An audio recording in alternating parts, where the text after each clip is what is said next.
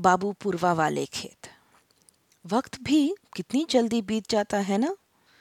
देखते ही देखते सूर्या बड़ा हो गया था। ऐसा लगता था जैसे उसका जन्म अभी कल ही तो हुआ था। अभी तो उसने पढ़ाई शुरू की थी। लेकिन उसने मुंबई के एक कॉलेज से क्रिमिनोलॉजी की पढ़ाई भी पूरी कर ली है। मैंने उसे कतई अपनी जिंदगी या बिना मूंछों वाले उन लड़कों के बेटों की जिंदगी जीने के लिए विवश नहीं किया। मैंने अपने सपने को बोझ उसके कंधे पर नहीं रखा। यही तो मेरी जीत थी। मैंने जो गलतियां की उन्हें उसके साथ नहीं दोहराया। मैंने उसे किसी भी चीज के लिए नहीं रोका। भरपूर आजादी और प्यार दिया। इससे अधिक किसी को क्या चाहिए। वो जहां जाना चाहता जाता। अपने समुदाय में भी घूम आता। उसके बॉयफ्रेंड है या नहीं इस बारे में भी मैंने कभी नहीं जानना चाहा। ये उसकी निजी जिंदगी है। उसकी निजी जिंदगी में झांकने का मुझे कोई हक नहीं। वह जो पहनना चाहता, जो करना चाहता करता। मैंने कभी कोई पाबंदी नहीं लगाई। हाँ, इस बात को लेकर जरूर सजग रहता कि वो जीवन में कभी गलत रास्ते पर न जाए। अपने लक्ष्य की ओर अग्रसर होने के लिए मैं उसे सदा प्रेरणा देता रहता। अभी अभी तो उसने बताया था कि वो एक प्राइवेट डिटेक्टिव एजेंसी खोलना चाहता है। इसके लिए पुलिस कमिश्नर के पास उसने एप्लीकेशन भी दे दी थी। मुंबई पुलिस हम लोगों के घर जांच पड़ताल भी कर गई थी। एक दिन मैं और सूर्या बैठे हुए इसी विषय पर बात कर रहे थे कि तभी उसके फोन की घंटी बजी।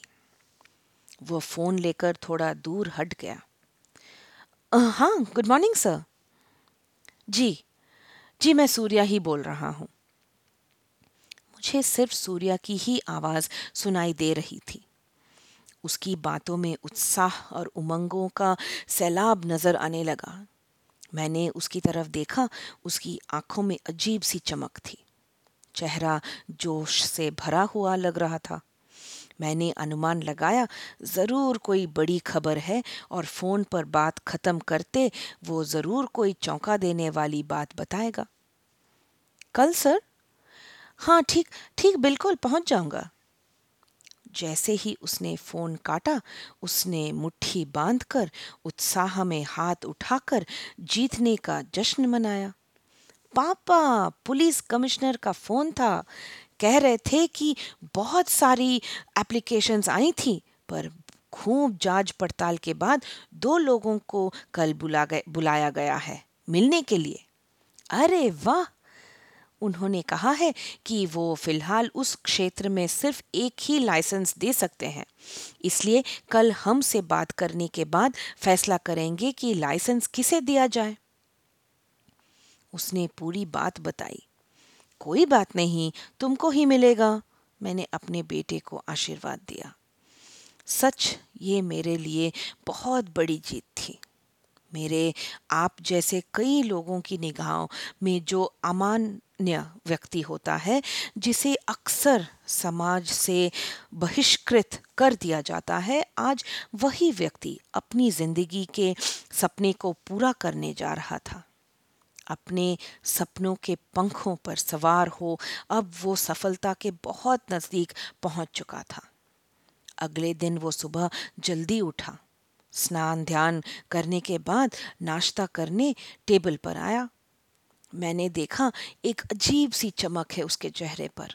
खाते खाते हम दोनों में बातें शुरू हो गई। खूब तर्क वितर्क भी होने लगे लाइसेंस की संभावना को लेकर। पर उसकी बातों में आज उल्लास था, उमंग थी। बावजूद इसके नर्वसनेस की जो हल्की सी रेखा उसके चेहरे पर उभर आती थी, बातों के दौरान वो मुझसे न छिप पाई। क्या हुआ आज तुम्हें सूर्या? कुछ नहीं पापा, उन लोगों ने पहले से ही कह दिया है कि बस दो लोगों में से किसी एक को लाइसेंस मिलेगा। मुझे ये इंटरव्यू की तरह लग रहा है, इसलिए थोड़ा नर्वस हूँ। वैसे मुझे अपनी काबिलियत पर पूरा भरोसा है। मैंने उससे सकारात्मक और उत्साहपूर्ण बातें की। मेरे लिए भी आज का दिन खास था, जिसका मुझे अरसे से इंतजार था। अपने भाई के लिए मैं वो सब कभी नहीं कर पाया जिसका वो असली हकदार था। भगवान ने मुझे दूसरा मौका दिया था, उसे अपने बेटे के रूप में पालने के लिए। वे सभी गलतियां जो हमारे बाबूजी, समाज और मुझसे हुई थी, उनको सुधारने का वक्त आ गया था। आज का दिन बड़े सालों बाद आया था। ये सिर्फ सूर्या के जन्म के 25 साल का इंतजार नहीं था, बल्कि ये इंतजार उस दिन से ही शुरू हो गया था जब हर्षा को बाबूजी के सामने मैंने तड़पते देखा था। जैसे ही सूर्या पुलिस कमिश्नर के पास जाने के लिए मेरे पैर छूने आया, मेरे आंसू निकल पड़े। मैंने उसे गले से लगा लिया। सच कहूं, मैंने सिर्फ सूर्या को ही गले से नहीं लगाया, बल्कि हर उस व्यक्ति को गले से लगाया जो किसी कमी से गुजर रहा है और अपने सपनों को पाने की कोशिश कर रहा है। जा बेटा, तेरा पापा का आशीर्वाद है तेरे साथ। आज तेरे सिवाय कोई इस एजेंसी का लाइसेंस नहीं पा सकता। उसने माँ का भी आशीर्वाद लिया और चला गया। इधर मेरा मन अपने बेटे की सफलता का इंतजार करने लगा था। आखिर किस पिता को ये इंतजार नहीं होता। मैं तो बस उस वक्त का इंतजार कर रहा था जब सूर्या आएगा और मेरे गले लगाकर मुझे वह खुशी देगा जिसके सपने मैं उसके जन्म के पहले दिन से ही देखने लगा था। मुझे अपने बेटे के साथ अपने पिता होने पर भी गर्व होगा कि मैंने समाज से लड़कर दिखा दिया कि ये किन्नर भी सामान्य लोगों जितने काबिल होते हैं। इन्हें भी प्यार दो, अपने जैसा मानो।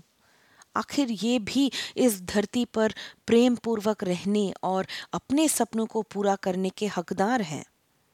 ये सोचते हुए मैंने आशिका को पुकारा, एक चाय बनाना।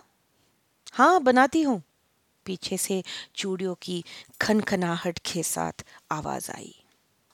बैठे बैठे मैं अपने उस वक्त में खो गया जब शायद हर्षा को भी ऐसी सुविधाएं और ऐसा प्रेम मिलता तो वो भी अपनी जिंदगी खुशी खुशी हमारे साथ बिता सकता था।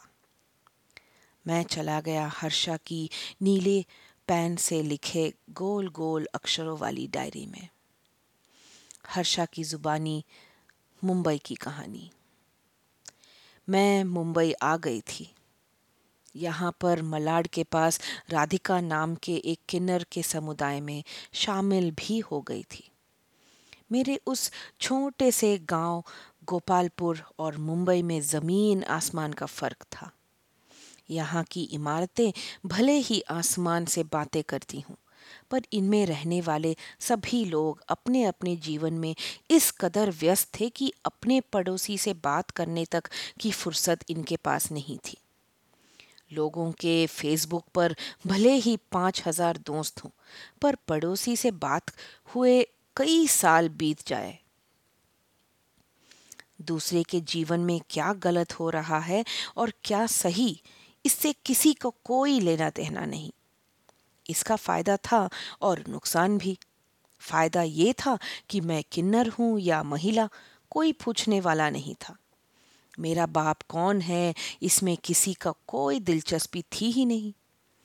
मेरा बाप बड़ी मूछों वाला गांव का जमींदार है या छोटी मूछों वाला मजदूर, इससे किसी का कोई लेना देना नहीं था। और नुकसान ये कि अगर हमारे फ्लैट में चोरी हो रही हो और पड़ोसी की नज़र पड़ जाए तो वो पूरी कोशिश करेगा इसे नज़रअंदाज करने की। आसपास के घरों के दरवाजे, खिड़कियां सब बंद हो जाएंगे। अगर किसी भले मानस की पत्नी ने ये कहा भी, देखो जी कोई है क्या सामने वाले फ्लैट में, तो वो व्यक्ति अपनी बीवी को झिड़क देगा, अपने काम से काम रख।